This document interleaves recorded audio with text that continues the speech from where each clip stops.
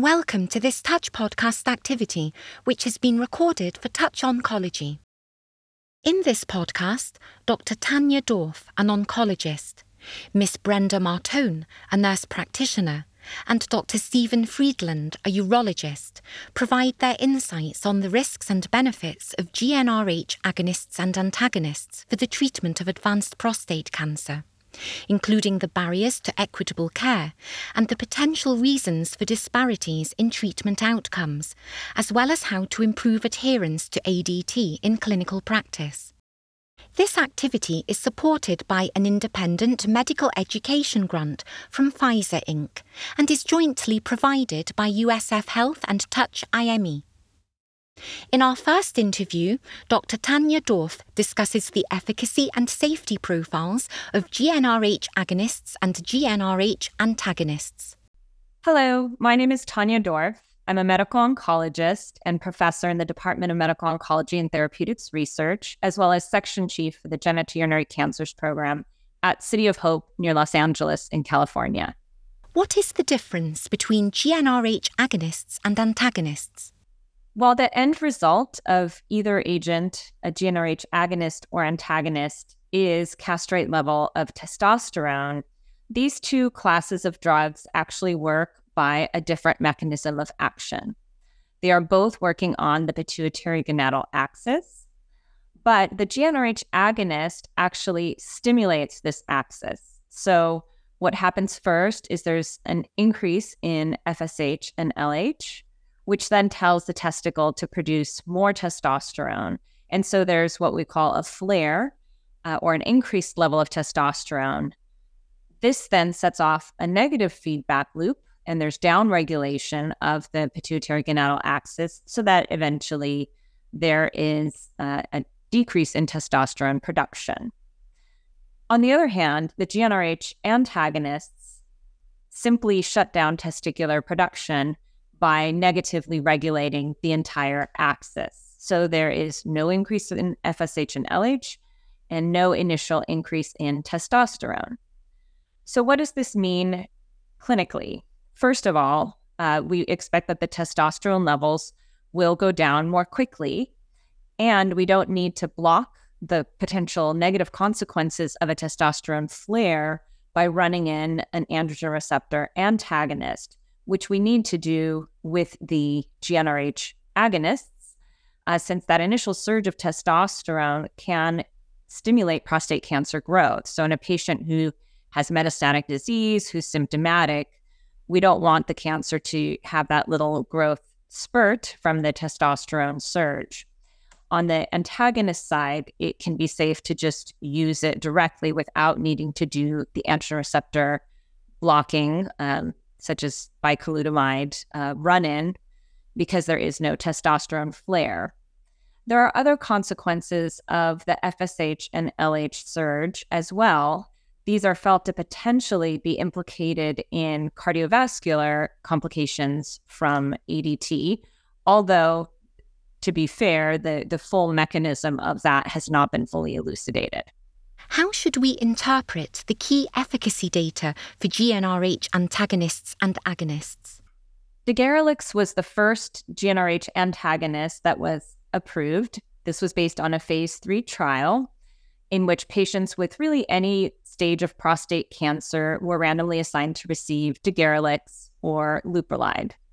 The primary endpoint was suppression of testosterone below 50, which is the traditional definition of castrate levels of testosterone. And this was measured from day 28 to the end of 1 year. Degarelix has a loading dose, so the first injection is 240 milligrams, and then it's a monthly 80 milligram sub-Q injection. They also studied a different dose that we no longer use. We use the 80 milligram monthly, not the 160. And then the Leuprolide was administered in a monthly format at the 7.5 milligram dose. So you can see that the testosterone suppression below 50 at between day 28 to day 364 was 97% with the currently approved dosing for Degarelix, and 96.4% for Leuprolide with the monthly depot formulation. Now, looking earlier, where we anticipate there's going to be a flare of testosterone with leuprolide, indeed, you see that at day 3, none of the patients with leuprolide treatment had achieved castrate levels of testosterone, whereas with daguerreolex, 96% already had suppression by day 3. So this speaks to that difference in mechanism of action. Relugolix is now the FDA-approved oral GnRH antagonist. So this was approved based on the phase 3 HERO study, in which patients with, again, some different stages of advanced prostate cancer were randomized to relugolix or leuprolide. In this case, the relugolix also has a loading dose. Patients take the 3 tablets on the first day and then 1 a day after that. The primary endpoint was similar. It was sustained testosterone suppression, measured from day 29 through 48 weeks, so a similar time period. And you can see that with relugolix, 96.7% had testosterone suppression less than 50, whereas 88.8% on the leuprolide arm did. And the difference in that control arm may be due to the fact that here they used the 3-month depot formulation, the 22.5 milligram leuprolide. If you look at earlier time point, this case, day 4, 56% of patients on the relugolix arm had already achieved castrate levels of testosterone by day 4, compared to, again, 0 on the leuprolide arm, which is what we would expect due to the flare. In terms of deeper testosterone suppression, so there's some data that 50 is not really an adequate amount of testosterone suppression, even though it's our classic definition of castration. If you look at how many patients achieved a testosterone less than 20, by day 15, it was 78.4% with relugolix compared to 1% on the leuprolide arm. While the comparator arm for both daguerreolex and relugolix was leuprolide, similar results have been obtained in older studies for the other approved GnRH agonists, goserelin and triptorelin. What are the key adverse effects associated with ADT? Regardless of how we lower testosterone, we see a similar set of adverse effects because it's that change from a high level of testosterone or normal level down to castrate that can provoke some of the adverse effects. And then there are also side effects that come from that sustained absence of testosterone. So things like hot flashes are very common across all of these agents.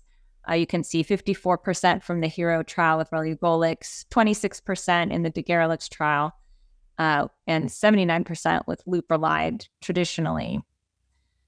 There can also be weight gain. This was reported at 9% with the daguerreolex study. There can be an increase in arthralgias.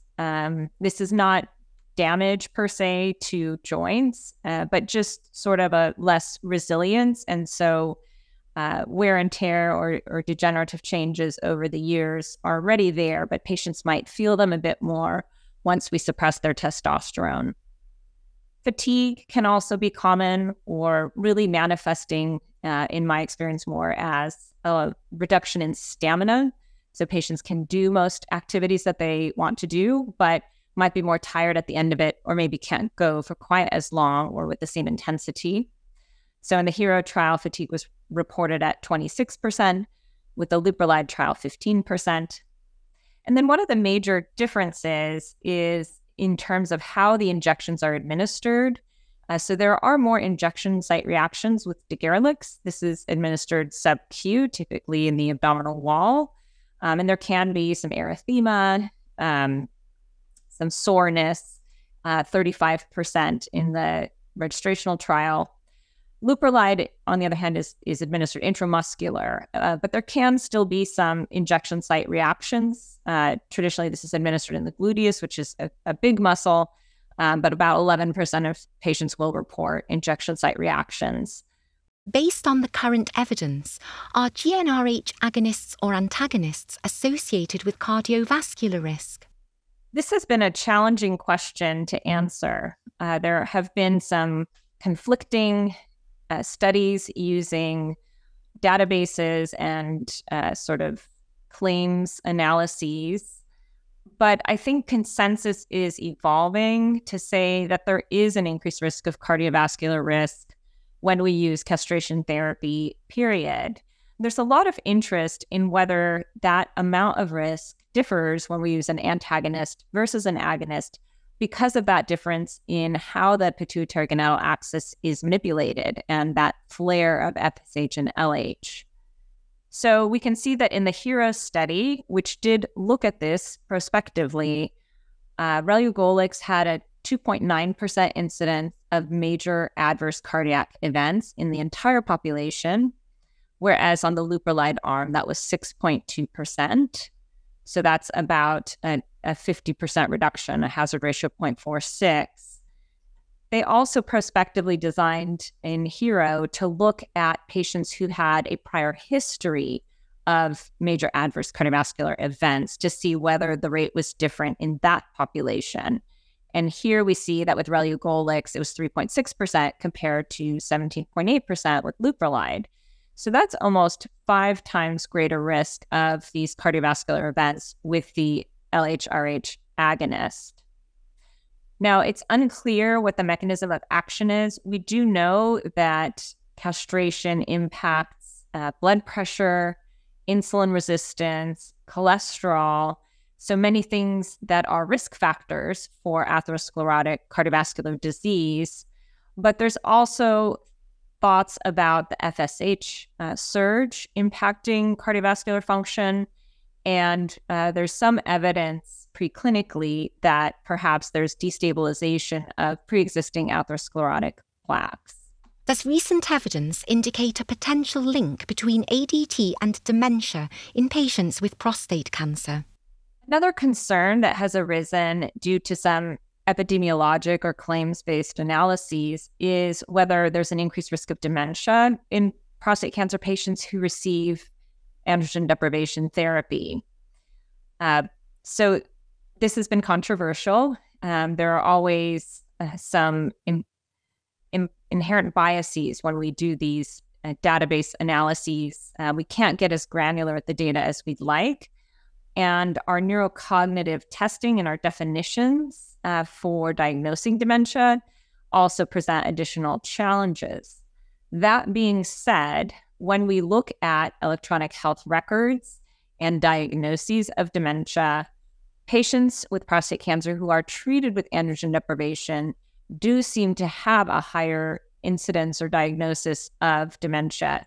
So you can see it's 3% for all ADT and 2% for patients who do not receive ADT, which ends up being a hazard ratio of 1.6. Is there a difference between GnRH agonists and antagonists? When we try to separate that out, we do see perhaps a greater difference in the GnRH agonist group than antagonist. But I think overall, there is a need for good prospective studies and, of course, better tools to help us in diagnosing dementia. There can be reversible changes in memory when we treat our prostate cancer patients with ADT. So some people will find a bit of short-term memory trouble, word finding trouble, but I often do see in my practice that can reverse once testosterone recovers, when we're done with a course of treatment. But so this is something that we probably need to worry about most in our long-term ADT patients, so patients with metastatic disease, for instance, who may be on castration therapy for, up to a decade or even longer in some cases. Thank you for those interesting insights, Dr. Dorff.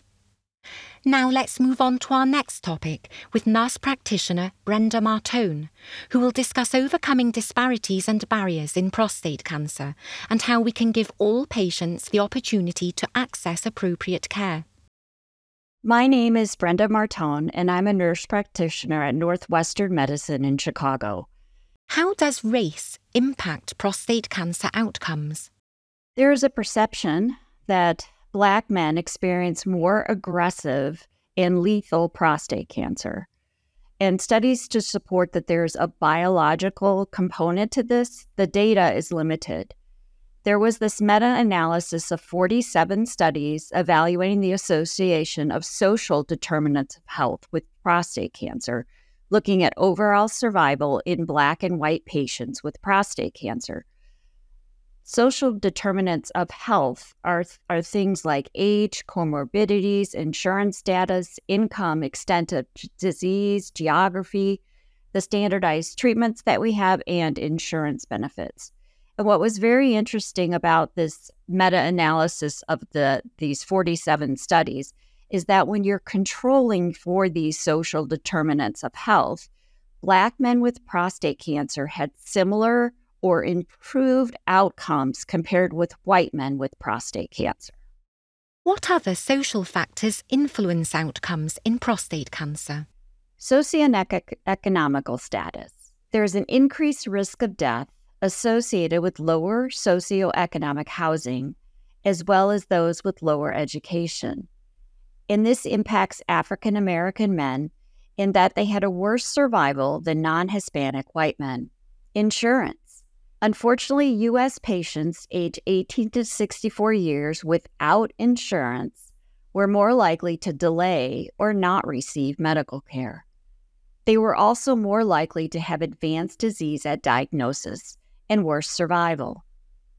In looking at those who are less than 65 years without insurance, it was higher among these following populations. It was higher among Black, American Indian, Alaska Native, and Hispanic compared to white or Asian. It was also higher among people with lower income or education levels or in the South region to not hold insurance. There are other factors to consider, including geography and specific things related to the transgender population. For geography, there was a relationship between rural residents, stage, and treatment in the U.S. Those who are non-urban are less likely to receive any treatment, even when stratified by low, intermediate, or high-risk disease. There were also differences in receipt of treatment between urban and rural residents. And this was seen to be the greatest in men with high-risk disease. Transgender population. Cancer stage at diagnosis, treatment, and survival in transgender versus cisgender patients in the U.S. were likely to have poor survival after diagnosis with prostate cancer. For many cancer types, transgender patients may be diagnosed at a later stage, less likely to receive treatment, and this can lead to having worse survival for many types of cancers. What are some of the barriers to accessing equitable care in prostate cancer? There are individual barriers to equitable care in prostate cancer. Personal patient views. 18% of all men in the U.S. do not have a healthcare provider. 1/3 of men believe that they didn't need annual checkups. In regards to the transgender population, it was reported that 1/3 had experienced negative healthcare-related events in the previous year. This may lead to avoiding healthcare settings due to anticipation of mistreatment. Patients may feel undervalued in the healthcare system, embarrassed by their diagnosis, and reluctant to seek help or discuss their disease. There are also some other barriers to consider. There have been reports that the barriers include the inability to get through on a phone line, no appointment availability, long wait times, inconvenient office hours, lack of transportation, and reduced access to higher volume centers. There's also in the U.S. a medical mistrust. Trust in the healthcare among Americans has declined in the recent decades, and it's worse among Black Americans. An October 2020 survey showed that 7 out of 10 African American men say they were treated unfairly by the healthcare system, and 55% say they don't trust it. What are some strategies that may help to improve outcomes in men who are at high risk of prostate cancer? Community-focused education, bringing the education to where the patients and the people are. And we can educate community leaders to increase knowledge and advocacy of intentions. We can work with our community leaders to provide prostate cancer screening and education. As mentioned, go where the audience is and where the audience feels comfortable. This may be churches, barbershops, picnics. There's always festivals. So bringing that education in a less threatening environment out to the populations. Prostate cancer survivors are excellent sources for educators because they have significantly more appeal with audience than healthcare educators. In terms of the transgender population, ensuring our clinical practices are welcoming and respectful to all gender identities and expressions. Ask healthcare providers to attend training or skills building workshops to increase understanding and comfort of treating transgender patients. Acknowledge authenticity of transgender individuals' identities, lives, and experiences. And what are ways that we can increase clinical trial participation? We should recommend all demographic groups to consider clinical trials. We should increase our telehealth appointments to reduce the need to travel to clinical trial appointments. We should consider, where possible, reimbursement of travel expenses. And we should include trial sites with higher percentages of those who have underrepresented patients. Again, going where the patients are, not waiting for them to come to you, training a workforce that resembles the patient population. And again, focusing on prevention, encouraging healthy habits, address misinformation, provide timely follow-up, pay attention to local and psychological well-being, and above all, listen to our patients. Thank you, Ms. Martone, for sharing your valuable insights. Now let's move on to our next topic with Dr. Stephen Friedland, who will discuss supporting adherence in prostate cancer treatment, incorporating patient preferences and shared decision-making. Hi, I'm Steve Friedland, a urologist at Cedars-Sinai Medical Center in Los Angeles, California, as well as the Durham VA Hospital in Durham, North Carolina. It's my privilege to be here today to talk to you about how we can support adherence in prostate cancer treatment and really focus in on the importance of incorporating patient preferences and shared decision-making to ultimately optimize the therapies that our patients receive and ultimately improve outcomes.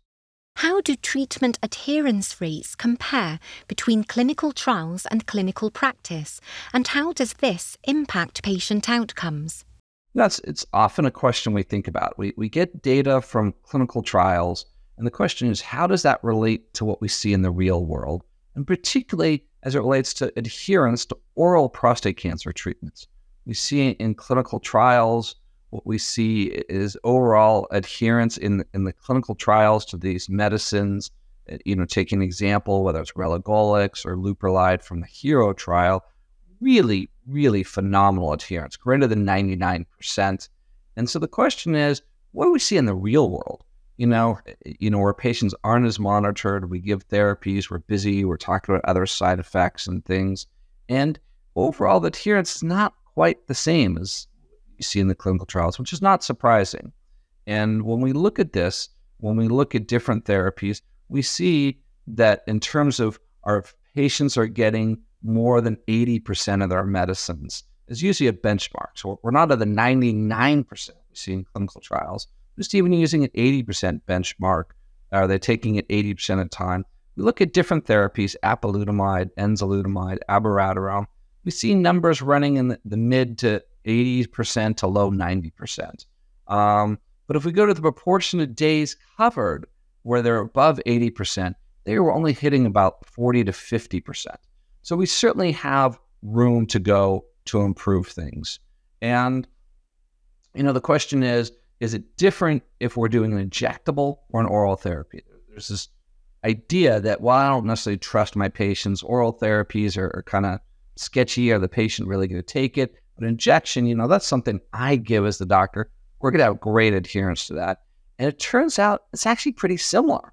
If we look at non-adherence rates, oral therapies, it's anywhere from 25 to 50%, which is actually pretty similar to injectables, where it's over 25%. And there was a recent study that looked at this in terms of injectables of LHRH for patients with prostate cancer. And it showed that 60% of injections were over a week late, and nearly 30% were 2 weeks late. So we're not necessarily doing as well, even with injectables, as we thought we were. And there were specifically some groups that were at high risk for having low adherence. That included Black men, older patients, patients who received previous chemotherapy, as well as patients that were having high prescription costs, making it challenging for them to get the medicines. What factors can affect patient adherence to treatment regimens? So when we start to think about why are our patients not having optimal adherence to the medications we recommend, it really comes down to some patient-specific factors and then some challenges just with the medications. Well, let's walk through this for a minute here. So one of the things the patient-specific factors, and this is going to be relevant, this is areas where we can, as providers, help our patients, is sometimes they don't receive enough education about the medicine, how to take it, some of the issues. There's certainly physical limitations, sometimes challenges swallowing pills, getting out of bed to take their medicine. They often have cognitive decline. They don't remember to take the medicines. They have high symptom burden, so it's challenging to think about medicines. They're dealing with their pain, their mobility issues, and there's no care partner available. It certainly helps if they have someone reminding them to take their medicines. And then again, there's often comorbid mental disorders, just make them challenging to remember different things.